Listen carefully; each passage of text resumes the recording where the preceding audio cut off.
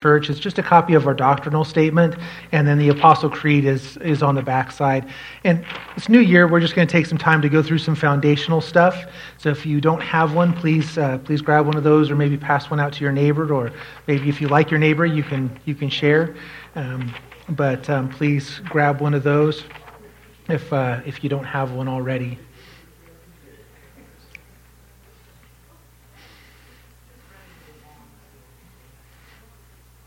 All right.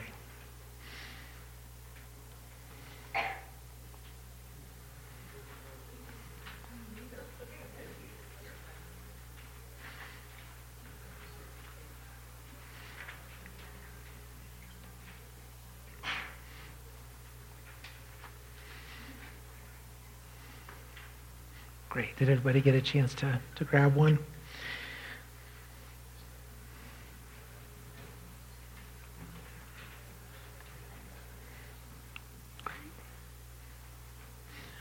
All right.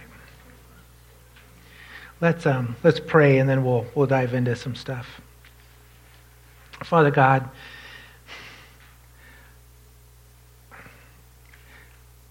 my heart goes out to our friends over in Boulder County that there's lots of houses that are gone, lots of people that are here on this freezing cold morning in the snow, and they don't have a home. Their home was destroyed by fire.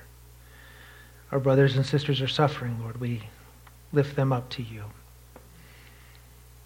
They seem far away. They seem remote from us, but if there's some way that we can help them, please give us the heart, give us the resources to help them out. I can't imagine starting off 2022 without a home, and yet there's a lot of families that are starting off just that way. So, Lord, we lift them up to you this morning. We are thankful for the moisture. We're thankful for the snow. We're thankful that we seem to be catching up from the drought. Lord, we just ask that continues, that we would have the water that we need for the upcoming spring. Father, we thank you for this time that we have together. We thank you for your word that we have open in front of us. We just ask that you come near, that you be with us, that you bless this time that we have together, that you would open your heart and open your mind and open your wisdom to us. And we ask all of that in the great teacher, your Son, Jesus Christ. Amen. So like I said, we printed off, this is a copy of our doctrinal statement for the church. I just want to go over it briefly. It's first Sunday of the new year. It's a good opportunity to get back to our foundations. We're going to jump into John chapter 11, verses 1 through 16 here in a moment. But it's always a good idea to get back to the beginning. How many guys have ever read this before? Awesome. That's great. Well, we normally, when we do one of our Foundations of the Faith classes, was where we normally cover this stuff, and it's been a while since we've had one of those classes, so I thought it would be a good idea just to drag it out, and we can go through this real quick, to go through these foundational statements of belief. And like I say, it's just as we start off the new year, to ground ourselves, to be able to walk around the house, to check the foundation, to make sure that everything is solid and sound as we move forward. And that way, we're here, we gather as a church, we call ourselves a church. We know that hopefully we're on the same page. And if we're not on the same page, we can have a conversation about those things that we're not on the same page about. This has been with us for a long time. Art wrote this, before we were even in this building. And it started us off, and I think it still holds true today. So we'll start at the very beginning. I'm going to say this is just a doctrinal statement, what we believe, what is the foundation of the church, what we believe about God. We believe that God is the creator and ruler of the universe, that he eternally exists in three persons, the Father, the Son, and the Holy Spirit. These three are co-equal and are one God. And there's a list of passages. If you have any questions about where we get that from, that's right there. About people. People are made in the spiritual image of God, to be like him in character. People are the supreme object of God's creation. Although we have a tremendous potential for good, we are marred by an attitude of disobedience toward God called sin. This attitude separates us from God. About eternity. People are created to exist forever. We will either exist eternally separated from God by sin, or in union with God through forgiveness and salvation. To be eternally separated from God is hell. To be eternally in union with him is eternal life. Heaven and hell are places of eternal existence. About Jesus Christ. Jesus Christ is the Son of God. He is co-equal with the Father. Jesus lived a sinless human life and offered himself as the perfect sacrifice for the sins of all by dying on a cross. He arose from the dead after 3 days to demonstrate his power over sin and death.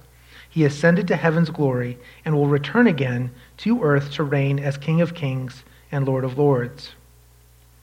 Salvation is a gift from God to mankind. We can never make up for our sin by self-improvement or good works. Only by trusting in Jesus Christ as God's offer of forgiveness can we be saved from sin's penalty. Eternal life begins the moment each individual receives Jesus Christ into their life by faith. Because God gives us eternal life through Jesus Christ, the believer is secure in salvation for eternity. Salvation is maintained by the grace and power of God, not by the self-effort of the Christian. It is the grace and keeping power of God that gives us this security. The Holy Spirit is equal with the Father and the Son as God. He is present in the world to make us aware of our need for Jesus Christ. He also lives in every Christian from the moment of salvation. He provides the Christian with power for living, understanding of spiritual truth, and guidance in doing what is right. The Christian seeks to live under his control daily. The Bible is God's word to all. It was written by human authors under the supernatural guidance of the Holy Spirit. It is the supreme source of truth for Christian beliefs and living. Because it is inspired by God, it is truth without any mixture of error. And because we believe, we follow. Amen? All right, so if you want to join me in saying the Apostles' Creed on the other side, this is just a statement of belief of those things that we just went through. Everybody got it? It says, I believe in God, the Father Almighty, creator of heaven and earth, and in Jesus Christ, his only Son, our Lord, who was conceived by the Holy Spirit, born of the Virgin Mary, suffered under Pontius Pilate, was crucified, died, and was buried. He descended into hell. On the third day, he rose again from the dead. He ascended into heaven and is seated at the right hand of God the Father Almighty. From there, he will come to judge the living and the dead. I believe in the Holy Spirit, the Holy Catholic Church, the communion of saints, the forgiveness of sins, the resurrection of the body, and the life everlasting. Amen.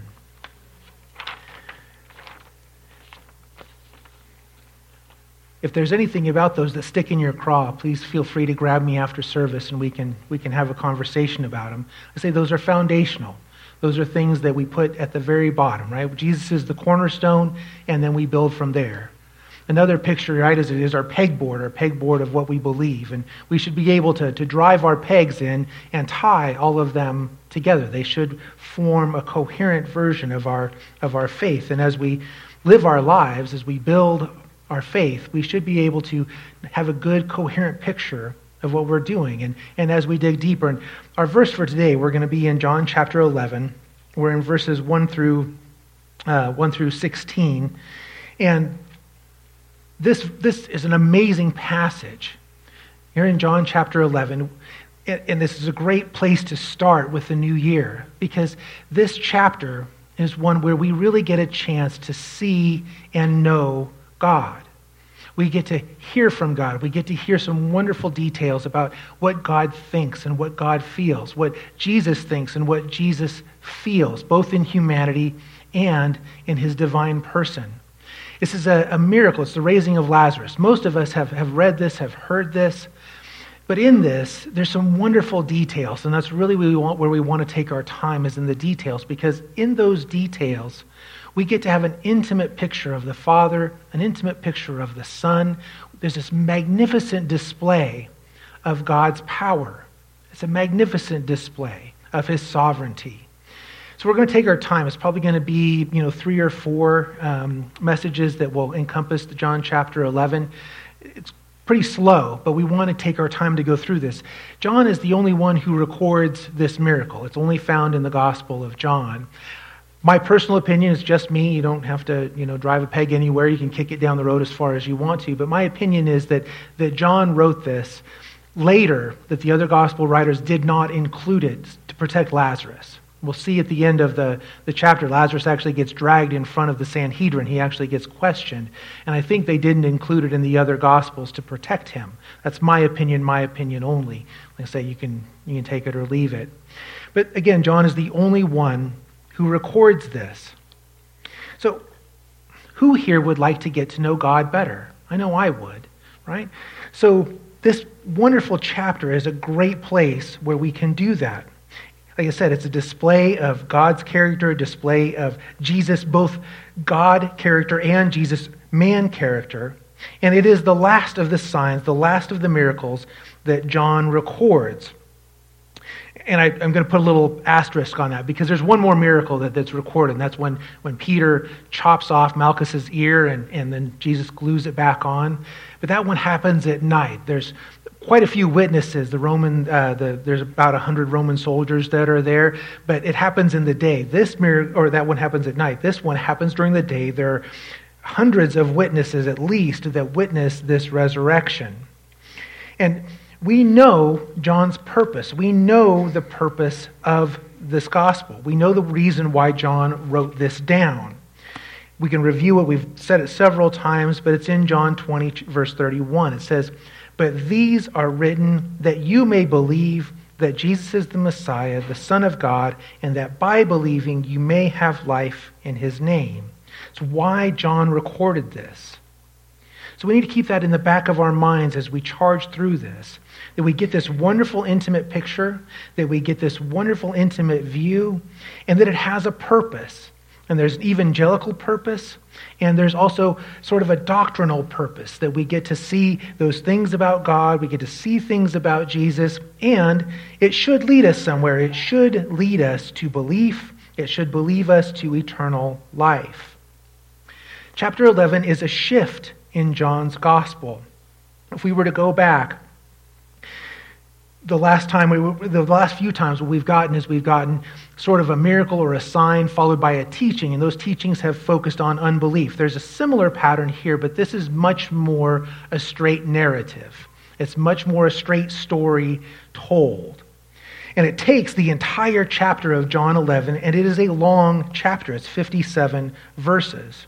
And again, most of us know the general story of the raising of Lazarus. But John is very detailed, and we will take time to revel in those details. It is also here in John chapter 11 where we find the shortest verse in the Bible. It's John 11:35. Jesus wept. Here is a place where we see what John and the other disciples got to live with for 3.5 years or so. Here, the deity and the humanity of Jesus is proclaimed. And this is an opportunity to get to know Jesus more intimately. We want to pay some special attention to some things. There's going to be some expressions of grief, expressions of sorrow, and expressions of love. We're going to see Jesus' judgment. We're going to see his sovereignty. We're going to see his power, his authority, his grace, his love, and his mercy. All of them are in the portrait that John paints in chapter 11. I'm going to take a pause here. We're going to step off to the side because in our culture, I don't know if you guys, anybody go see Spider-Man, the new Spider-Man? Yeah. I know there's one. I haven't seen it yet either. But it's the best-selling movie in the country right now. And all of the best-selling movies of all time, that used to be Home Alone was right up there, but it's not. It's been playing a bump down thanks to Marvel. But all of them are fantasy films. The special effects are amazing. We can go and see a young man in a suit swinging from webs, stopping speeding trains, fighting villains made of sand, made of electricity, villains with mechanical arms. We don't have to imagine anymore. We can go see it. We can watch wizards cast spells and fight dragons. The question we have to ask is, what value does that add? It is an escape from reality for sure. And it used to be that these tales were tales of virtue. I talked to my kids quite a bit about the old Superman, the way that Superman was when he was originally written. And it's hard because the new Superman movies, they always have to come up with some new, bigger bad guy because Superman's Superman. And so they always have to find some way to weaken him or to threaten him. But the old comics were not like that.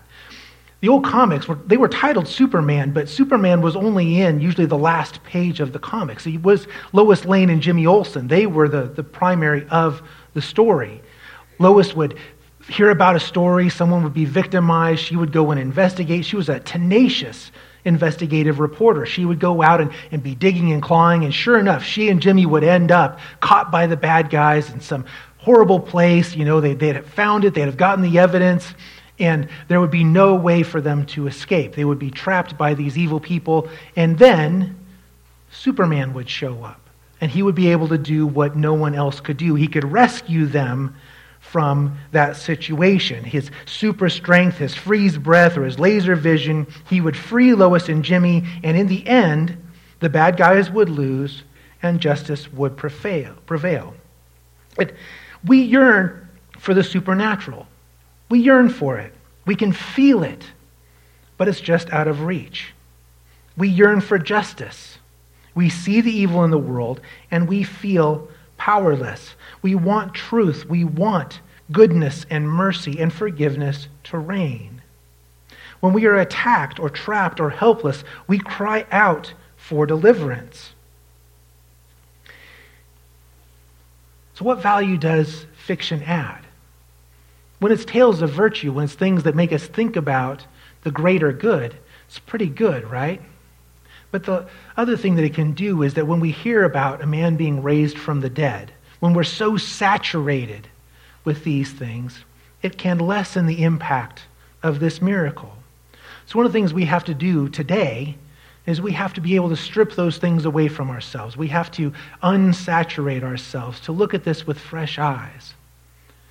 Because this is a true story. This is a real place. These are real people. This is a real account with thousands of witnesses. And a man was raised from the dead. He was in the tomb for 4 days, and he walked out. We have to feel the impact of that. That is nothing like anything we have ever experienced in our lives. It is unique to this. And it should rock us to the core. God is real. Jesus is real. This is not a fairy tale. It is not fiction. It is not fantasy. Jesus really cured a blind man. Jesus really healed several paralyzed people. Jesus really healed lepers. Jesus really created bread and fish from nothing. We can't be so blinded by special effects and movie magic that we forget what is real. This account should anchor us. It should be one of the tent stakes of our faith. We just reviewed our foundation, our beliefs. So it's time to pull our faith out of the garage, to change the oil, to charge the battery, to fill up the tank, to give it a wash and wax. It is time to drive. Because your faith is not just for you. Your faith and you have a purpose. So when we think about God, when we think about Jesus, when we think about our faith, we should remember Lazarus. And this is a true account of the undeniable hand of God touching earth. Now, as a note, the Bible is full of all kinds of writing. It has narrative, it has parable or story, it has allegory, it has poetry, it has rhythm and rhyme and pentameter. You know what it doesn't have? Not a single stitch of? Myth or fantasy. Not one.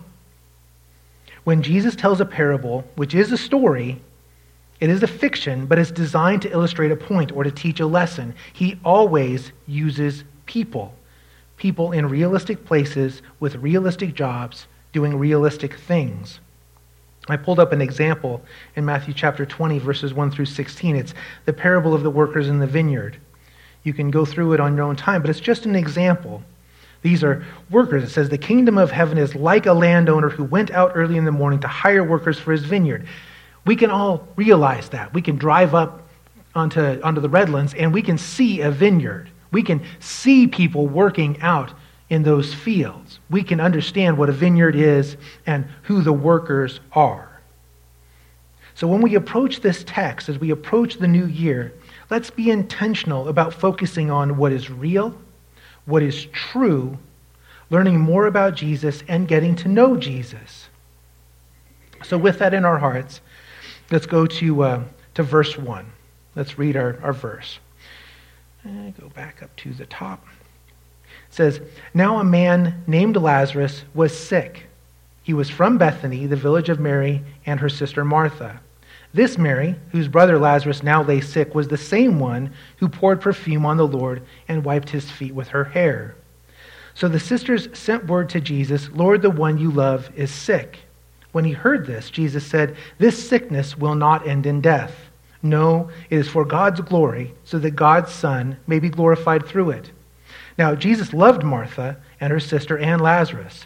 So when he heard that Lazarus was sick, he stayed where he was for 2 more days. Then he said to his disciples, let us go back to Judea. But Rabbi, they said, a short while ago the Jews there tried to stone you, and yet you are going back? Jesus answered, are there not 12 hours of daylight? Anyone who walks in the daytime will not stumble, for they see by this world's light. It is when a person walks at night that they stumble, for they have no light. After he had said this, he went on to tell them, our friend Lazarus has fallen asleep, but I am going there to wake him up. His disciples replied, Lord, if he sleeps, he will get better. Jesus had been speaking of his death, but the disciples thought he meant natural sleep. So then he told them plainly, Lazarus is dead. And for your sake, I am glad I was not there, so that you may believe. But let us go to him. Then Thomas, also known as Didymus, said to the rest of the disciples, let us also go, that we may die with him. So let's start off with verse 1. It talks about Bethany. And it says Lazarus was sick, and we don't know what his illness was. And we can speculate or not. If you have to speculate, you can put whatever ailment maybe you fear most into him. Was it cancer? Was it pneumonia? We really don't know. You know something absolutely fascinating? The Bible is full of all kinds of things, all kinds of practical things. If you want to go read through Deuteronomy, go read through Leviticus, there's some very real practical instructions. You know what's not there? Medicines. It's odd. They had tons of remedies. They had tons of things in there. There's a poultice made of figs. We still use it today. It's almost like the Holy Spirit edited that out because it knew that we would have advances in medical technology. It's crazy. So, Lazarus was sick. It says they were in Bethany. It also says that Lazarus, Mary, and Martha lived together. Ironically, Jesus was staying in another Bethany. Verse 40 tells us that Jesus was in Bethany beyond the Jordan, where John the Baptist had done some of his preaching. And he is having great success. If we were to flip back one page, if we go to John 10, it says that many had come to believe. When we talk about this, we don't exactly know where this Bethany is. We know it's a suburb of Jerusalem, but we don't have archaeological evidence that nails this down. But one of the problems is that there's multiple places called Bethany. So when we find an artifact that's labeled Bethany, we're like, well, which one is it? Because there's one here, there's one there. It would be a lot better if people wouldn't name places and people the exact same names. Sorry, sons. But the name means house of the poor or house of poverty. If we want comparisons, think about Bethlehem, house of bread, Bethel, house of God, Bethany, which is house of poverty or house of the poor. It's funny, the law required care for the poor. No one should have been poor in poverty in Israel because everyone had a lineage, a tribe they belonged to. Therefore, they had land, they had an inheritance. And every 7 years, debts had to be canceled and land had to be returned to the families. Even foreigners, even aliens could buy land and could prosper. But if you were poor, if you were in poverty, you could walk along the fields and glean them, or go to the synagogue or the temple, and there would be food. And if you declared yourself at the city gate, they should have taken you in. That's one of the sins of the Pharisees. They had become a lot like the Romans.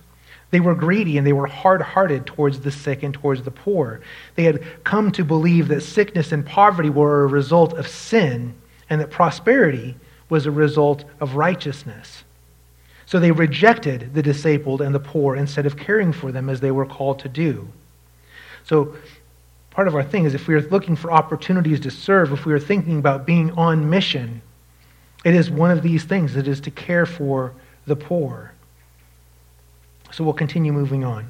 We have three Marys. We have Mary Magdalene, Mary, sister of Lazarus, and then we have Jesus' mom, Mary. Mary is a common name. Its Hebrew root is Miriam. Miriam is Moses' sister, the one who put Moses in the basket and the one who saw Moses delivered to Pharaoh's daughter. It was Miriam who convinced Pharaoh's daughter to wet nurse, to let Moses' mom wet nurse Moses. Miriam is the savior of saviors.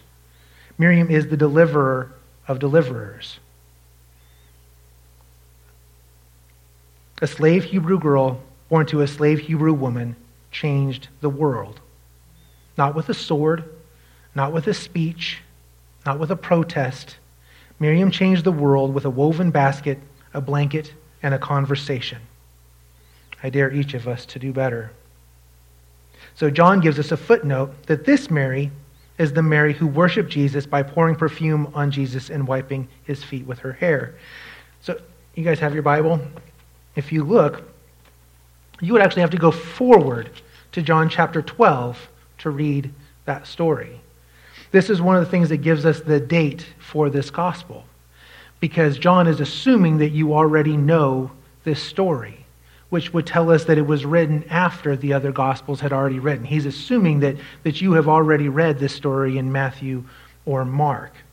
So he says, he gives us that footnote, but he doesn't record it until John chapter 12, verses 1 through 3, where it says, 6 days before the Passover, Jesus came to Bethany where Lazarus lived, whom Jesus had raised from the dead.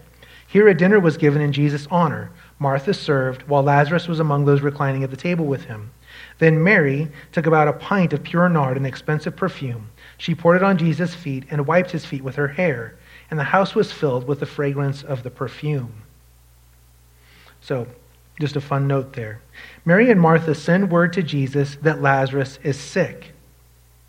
So the sisters sent word, this is verse 3, said, Lord, the one you love is sick. Mary and Martha knew Jesus loves them. And Jesus loves Lazarus. Now, Lazarus is a common name. And Jesus uses the name Lazarus in his parable about the rich man in hell we read over in chapter Luke last week. Or I guess it was a couple of weeks ago. But Lazarus is the Hebrew name Eliezer. It means whom God helps. Whom God helps. This is a family of believers. Mary and Martha and Lazarus are all believers. That is not a prerequisite for healing, by the way. It is just a detail of the story. Think about the centurion's servant who never met Jesus and was still healed, or Jairus' daughter never met Jesus and was still healed. This family, however, are believers. They know Christ, and Christ knows them. Their intimacy with Jesus, their familiarity with Jesus, is to be copied. You should know Jesus, and Jesus should know you in the same way. We should worship the way that Mary worships. The disciples are there also. They are traveling with Jesus and are witnesses to this miracle. But Mary and Martha and Lazarus all know that Jesus loves them. I want you to write this in stone. Write it in the margins of your Bible. Write it on your mirror. Write it in your heart. These words should always be in your mind. Jesus loves you. He loves you. Jesus loves you. If there's one thing that you can stand and proclaim at any time to anyone, anywhere, that's not arrogant, that's not saying too much, you can say, I know Jesus loves me. I know it. I know I am loved. The whole world might be against me. Everything might be going south. I know Jesus loves me. Write it down. Put it down somewhere. Stand confidently on that. Write it on the bottom of your shoes. Do whatever it takes. We can read this in 1 John 3:1. It says, "See what great love the Father has lavished on us, that we should be called children of God." He calls us his children. And that is what we are. 1 John 3:16. "This is how we know what love is, because Jesus Christ laid down his life for us." We wouldn't know what love was without it, and we ought to lay down our lives for our brothers and sisters. Romans 5:8. God demonstrates his own love for us in this. He demonstrates it. He proves it. While we were still sinners, Christ died for us. You want to know, does God love me? Yeah, he loves you. He loves you so much that he sent his son to the cross for you. This is in Romans 5:1-11. It says, "Therefore, since we have been justified through faith, we have peace with God, our Lord Jesus Christ, through whom we have gained access by faith into this grace in which we now stand. And we boast in the hope of the glory of God. Not only so, but we also glory in our sufferings, because we know that suffering produces perseverance, perseverance character, and character hope. And hope does not put us to shame, because God's love has been poured out into our hearts through the Holy Spirit who has been given to us." You see, at just the right time, when we were still powerless, it's almost like he was Superman, Christ died for the ungodly. Very rarely will anyone die for a righteous person, though for a good person someone might possibly dare to die. But God demonstrates his own love for us in this: while we were still sinners, Christ died for us. Since we have now been justified by his blood, how much more shall we be saved from God's wrath through him? For if, while we were God's enemies, we were reconciled to him through the death of his Son, how much more, having been reconciled, shall we be saved through his life? Not only is this so, but we also boast in God through our Lord Jesus Christ, through whom we have now received reconciliation. While we were still sinners, before we even knew better, Christ died for us. Ephesians 2:4-5. "Because of his great love for us, God, who is rich in mercy, made us alive with Christ even when we were dead in transgressions." There it is. It is by love, because of his great love. So grab it, proclaim it, say it boldly. I know I am loved. I know I am not alone. I know my Redeemer lives. You can say that with full confidence. It is not arrogant or childish or silly. They are simple facts. You are loved by Jesus. Our next point is about prayer. Mary and Martha were not telling Jesus something that he did not know. He sent word to Jesus that Lazarus was sick. Jesus knew Lazarus was sick. Jesus is omniscient. He knows everything. We pray anyway. Mary and Martha prayed anyway.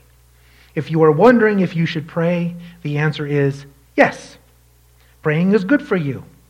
You get to process your day. You get to shift your mind and your focus to caring for others. I keep a list of people to pray for. It's a long list. In my prayer time, it keeps getting longer and longer, not shorter. If I know about it, I pray about it. So I was reading this book by Francis Chan, and for him, he says, to even think about volunteering for their ministry, you need to spend at least an hour a day in prayer.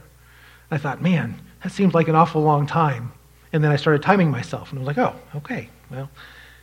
Because here's the thing, is that the more the people are in your mind, the more things that you know about, the more things that are going on in the world, the more you offer those things up in prayer. And Jesus says, pray. Ephesians 6:18 say, and pray in the Spirit on all occasions with all kinds of prayers and requests. With this in mind, be alert and always keep on praying for all the Lord's people.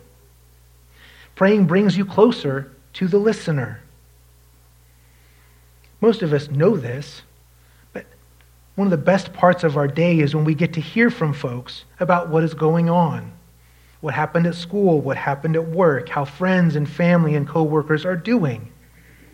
If nothing else, we enjoy the time. We enjoy hearing their voices. It's time together. It's not about judgment or blame or gossip or fixing things. Very rarely can we or should we do anything. We just listen. The thing about prayer, though, is that God is a safe place also. A safe place to tell your secrets to. Things you would not say to anyone else. The thing is that most of us have been betrayed before. We've lost trust before.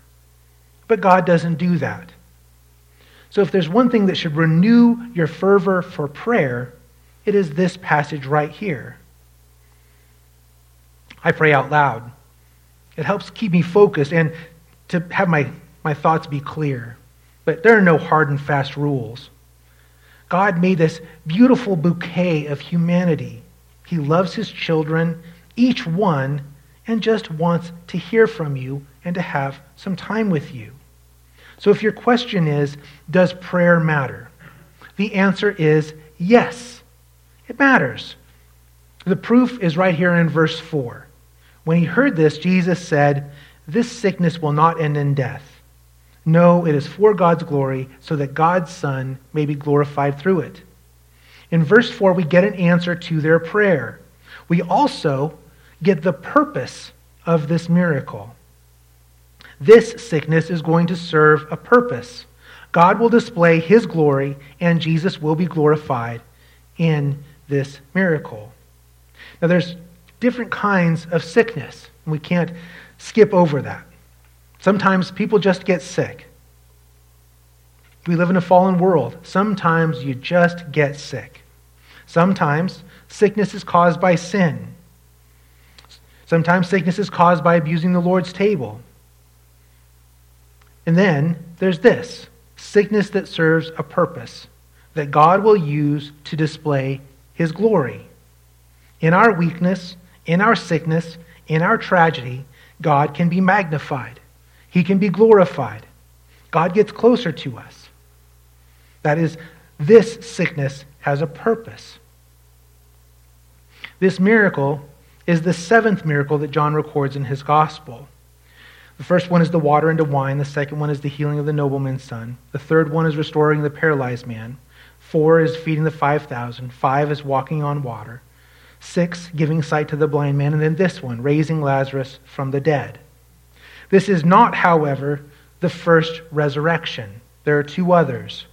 Mark 5:21 through 43, Jesus heals the woman who had been bleeding for 12 years and raises Jairus' daughter. Luke chapter 7, verses 11 through 17, Jesus raises a widow's son. Remember, that's the one where the funeral procession is going by, and Jesus reaches up and raises the young boy. He says, he went up and touched the bier. They were carrying him on, and the bearer stood still. He said, "Young man, I say to you, get up."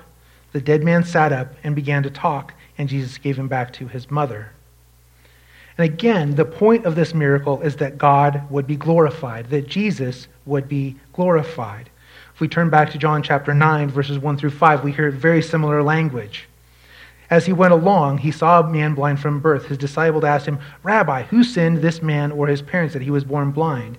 Jesus answers, "Neither this man nor his parents sinned, but this happened, why? So that the works of God might be displayed in him." Then he gives something very similar to an answer he gives down the road here. He says, "As long as it is day, we must do the works of him who sent me. Night is coming when no one can work. While I am in the world, I am the light of the world." You might underline that verse. Like I said, he says something very similar here in just a couple of verses. So God does not cause the tragedy. He does not cause the sickness. He does not cause wickedness. He does not cause sin. But he does use those things for his glory. Most of us remember this passage from Genesis chapter 50. It says exactly this. It's Joseph when he's talking to his brothers. So when Joseph's brothers saw that their father was dead, they said, "What if Joseph holds a grudge against us and pays us back for all the wrong things we did to him?" So they sent word to Joseph saying, "Your father left these instructions before he died. This is what you are to say to Joseph. I ask you to forgive your brothers the sins and the wrongs they have committed in treating you so badly." Remember, they had sold him into slavery. "Now please forgive the sins of the servants of the God your father." When their message came to him, Joseph wept. His brothers then came and threw themselves down before him. "We are your slaves," they said. But Joseph said to them, "Don't be afraid. Am I in the place of God? You intended to harm me, but God intended it for good to accomplish what is now being done, the saving of many lives. So then, don't be afraid. I will provide for you and your children." And he reassured them and spoke kindly to them. What you intended for evil, God will use for good. Jesus will be glorified. So in 2022, what can I proclaim? What can I say when storms come up, when the bills pile up, when my loved ones are sick or injured? We can proclaim God's love, and we can proclaim God's glory. Jesus repeats this. He says, "This sickness will not end in death. No, it is for God's glory, so that God's Son may be glorified through it." Now, Jesus loved Martha and her sister and Lazarus. So when he heard that Lazarus was sick, he stayed where he was 2 more days. And then he said to his disciples, "Let us go back to Judea." It's kind of an odd flip, isn't it? He loved him, so he stayed 2 more days. That word love, by the way, is phileo, not agape. Agape is divine love. Phileo is person to person. It's friendship. Jesus loves Lazarus, Mary, and Martha as friends. It's deep. It's big and it's deep. Jesus is fully man. He is a perfect man, but a man. He has relationships. I was thinking about Abraham. He was called a friend of God. David, a man after God's heart.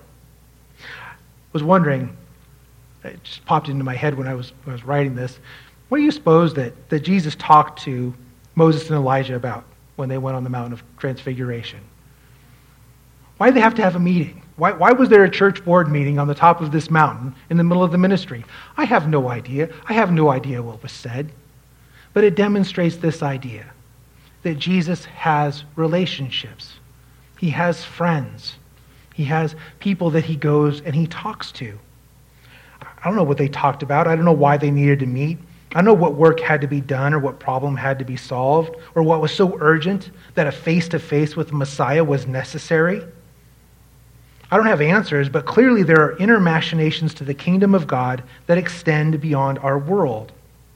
Even thinking about Jacob's ladder when he saw the angels ascending and descending. Here we see that Jesus has friends.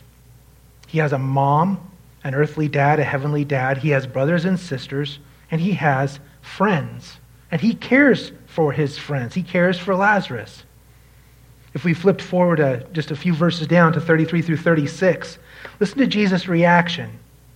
When Jesus saw her weeping, and the Jews had come along with her also weeping, he was deeply moved in spirit and troubled. That's Jesus' reaction to his friends hurting. "Where have you laid him?" he asked. "Come and see, Lord," they replied. And then verse 35, Jesus wept. And then the Jews said, "See how he loved him." Wow. That is the heart of Jesus. His friend was sick and died, and Jesus was deeply moved, troubled in spirit, and wept. Yeah, me too. See, most of our problems, they don't come from material needs or wants. They come from our relationships. Miscommunication, unfulfilled needs, injuries, insults, burdens, unkind words, threats to our safety, threats to our freedom, desire for acceptance, desire for love, desire for affection. We are social creatures. And our society is our greatest strength and our source of pain, isn't it? spouses and family and co-workers and customers and friends. There are 2 entire sections at Barnes & Noble dedicated to dealing with your internal desires, discipline, and relationships. That's how important it is in our society. Which makes this juxtaposition when Jesus stays 2 more days instead of immediately going.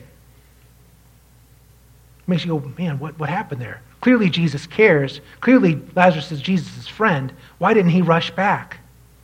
Because Jesus sticks to the plan. He waits 2 more days, then heads back to Judea, back to Bethany. Jesus will not disobey God, even in the face of his friend's illness. Jesus is on mission in Israel, and people are coming to the faith. He stays there and finishes what he started. Jesus is obedient to the plan. The next section draws this out, about the plan, about timing. I said it parallels what we read back in chapter 9. It says, this sickness will not end death. No, it is for God's glory, so that God's Son may be glorified through it. Now, Jesus loved Martha and her sister and Lazarus. So when he heard that Lazarus was sick, he stayed there 2 more days. And then he said to his disciples, let us go back to Judea. But Rabbi, a short while ago, the Jews there tried to stone you, and yet you are going back?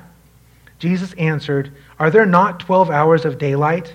Anyone who walks in the daytime will not stumble, for they see by this world's light. It is when a person walks at night that they stumble, for they have no light. The disciples are observant, aren't they? They remember that twice now the Jews in Jerusalem have picked up stones to kill Jesus. There was also a little incident in Nazareth with a cliff. If you want to go to Luke chapter 4, verse 24 through 30. It says, all the people in the synagogue were furious when they heard this. They got up, drove him out of the town, and took him to the brow of a hill on which the town was built in order to throw him off the cliff. But he walked right through the crowd and went on his way. John 8, 58 through 59 is the first time they tried to stone him. John 10, 31 through 33 is the second time they tried to stone him. And this miracle, the raising of Lazarus, when we get into the next few weeks, is the trigger point for the crucifixion. It's going to cause the Sanhedrin to meet, and they're going to resolve to kill Jesus. It is the final blow. But this sets in motion the plan to bring Jesus to the cross. So the disciples have every reason to say, sir, I don't think that's the best plan.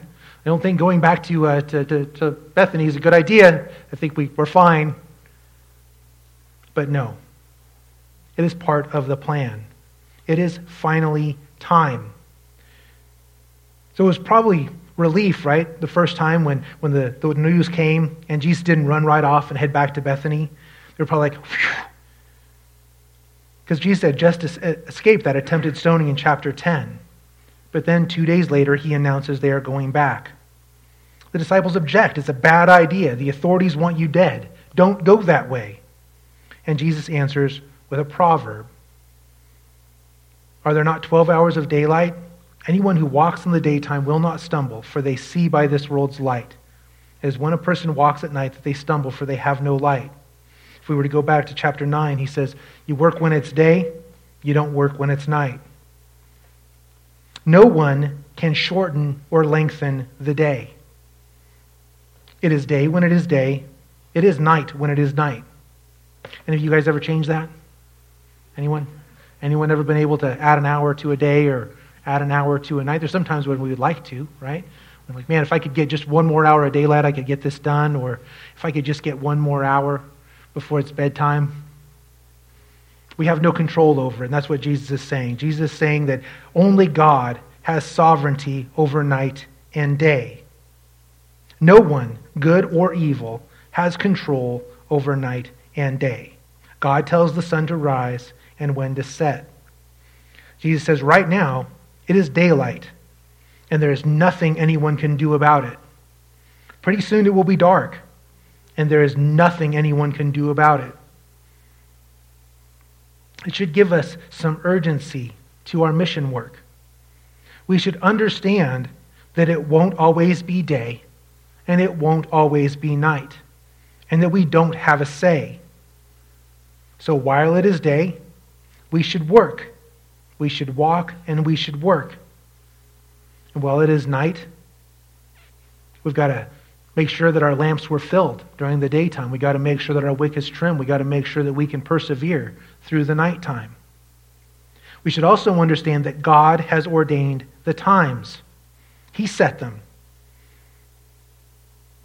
So there are some things that we can stand on, we can be confident of. We can say it loud and proud. We can say, God loves you. Jesus loves you. We can say it 10 times in the mirror every morning. I know I am loved. I know I am not alone. I know my Redeemer lives. And now is our daylight. Look around. We sit here in freedom and comfort. We have easy access to the Bible. We can gather together without fear. Night is coming. But while it is daylight, God has ordained this time for us to work, and nothing can stop us. Everything that we're afraid of in proclaiming the gospel, we just need to cast it aside, because God has ordained this time for us to work, and nothing can stop us. Now, it is not daylight for some of our brothers and sisters around the world. They are in a season of darkness. They are pressed and crushed and bruised and beaten and persecuted. But it won't always be dark. Day is coming. And when it is day, we need to work. And we need to make sure we have a good stock of oil. Because God says night is coming when no one can work. Instead, we will have to keep our lamps full and our wicks trimmed. We will need to wait in the dark for our Lord's return, for the sun to rise again. Work now, be ready for the night. After this, he said to them, our friend Lazarus has fallen asleep, but I am going there to wake him up. His disciples replied, Lord, if he sleeps, he will get better. Jesus had been speaking of his death, but his disciples thought he meant natural sleep. So then he told them plainly, Lazarus is dead. And for your sake, I am glad I was not there so that you may believe. But let us go to him. Then Thomas, also known as Didymus, said to the rest of the disciples, let us also go, that we may die with him. That's a funny piece. You have to imagine the disciples after the resurrection sitting around the fire talking about this one. You remember when we were up in Israel and things were going so good, and then Jesus said we got to go back down to Judah, and he says Lazarus is sleeping, and we all figured, man, he was sick, he crashed out, he's sleeping off his sickness, maybe his fever is broken, but nope, he's dead. And Jesus says, we're going to go wake up Lazarus. That's what he said. He said, we're going to go wake up Lazarus. Well, we'd seen him do it a couple other times. For once, we finally got it. And he says that him not being there was good. It was for our sake that him not being there, not curing Lazarus, would help our faith. And then Thomas, he gets to play the role of Dennis Leary in this one, the cynic. Yeah, let's go so we can all die. But they won't all die, will they? Lazarus will be raised, and God will be glorified. Believers will be strengthened through this tragedy. Jesus says this bad thing, this sickness resulting in death, will end in glory. That God will be glorified, that Jesus will be glorified. So here are our takeaways. We started off by reviewing our foundation, what we believe, why we believe, and where we get it from. We got it right here on this piece of paper. Then we gave ourselves a confidence, something that we can say to ourselves in the mirror or shout in the streets. I know I am loved. I know I am not alone. I know my Redeemer lives. Then we learned we need to work while it is daylight. There is day and there is night. And God is sovereign over the day and the night. Day is for walking and working, gathering oil and filling the lamps. Night is for stumbling, persevering, enduring, keeping the lamp trimmed and lit. And it is day for us now. So let's work with the urgency because night is coming. Amen? Let's pray. Father, we have this week. We're back to school, back to work, back to a new year. Father, we are thankful. We're thankful for our time that we have together. We're thankful for the light to guide our hands, the light to guide our feet. Please help us to draw closer to you. Please help us to put you first in every step. Lord, I lift up our children to you as they head back to school. I just ask that they be blessed, that their hearts and their ears are guarded, that their eyes are protected, that you keep them safe, that you keep them close, that you give us the words and the tools and the provision that we need to raise them up as you would, that we would love them the way that you would. Father, we just offer this week up to you, that through all of its ups and its downs, through all of its trials, through all of its tribulations, that at the end you would be glorified. That through all of the good things and the bad things, through the breakfasts and the lunches and the dinners and the TV and the computer, that somewhere at the end that you would be glorified. That someone would hear you, would see you, would know you, and would draw closer to you. We ask all of that in the loving name of your Son, Jesus Christ. Amen.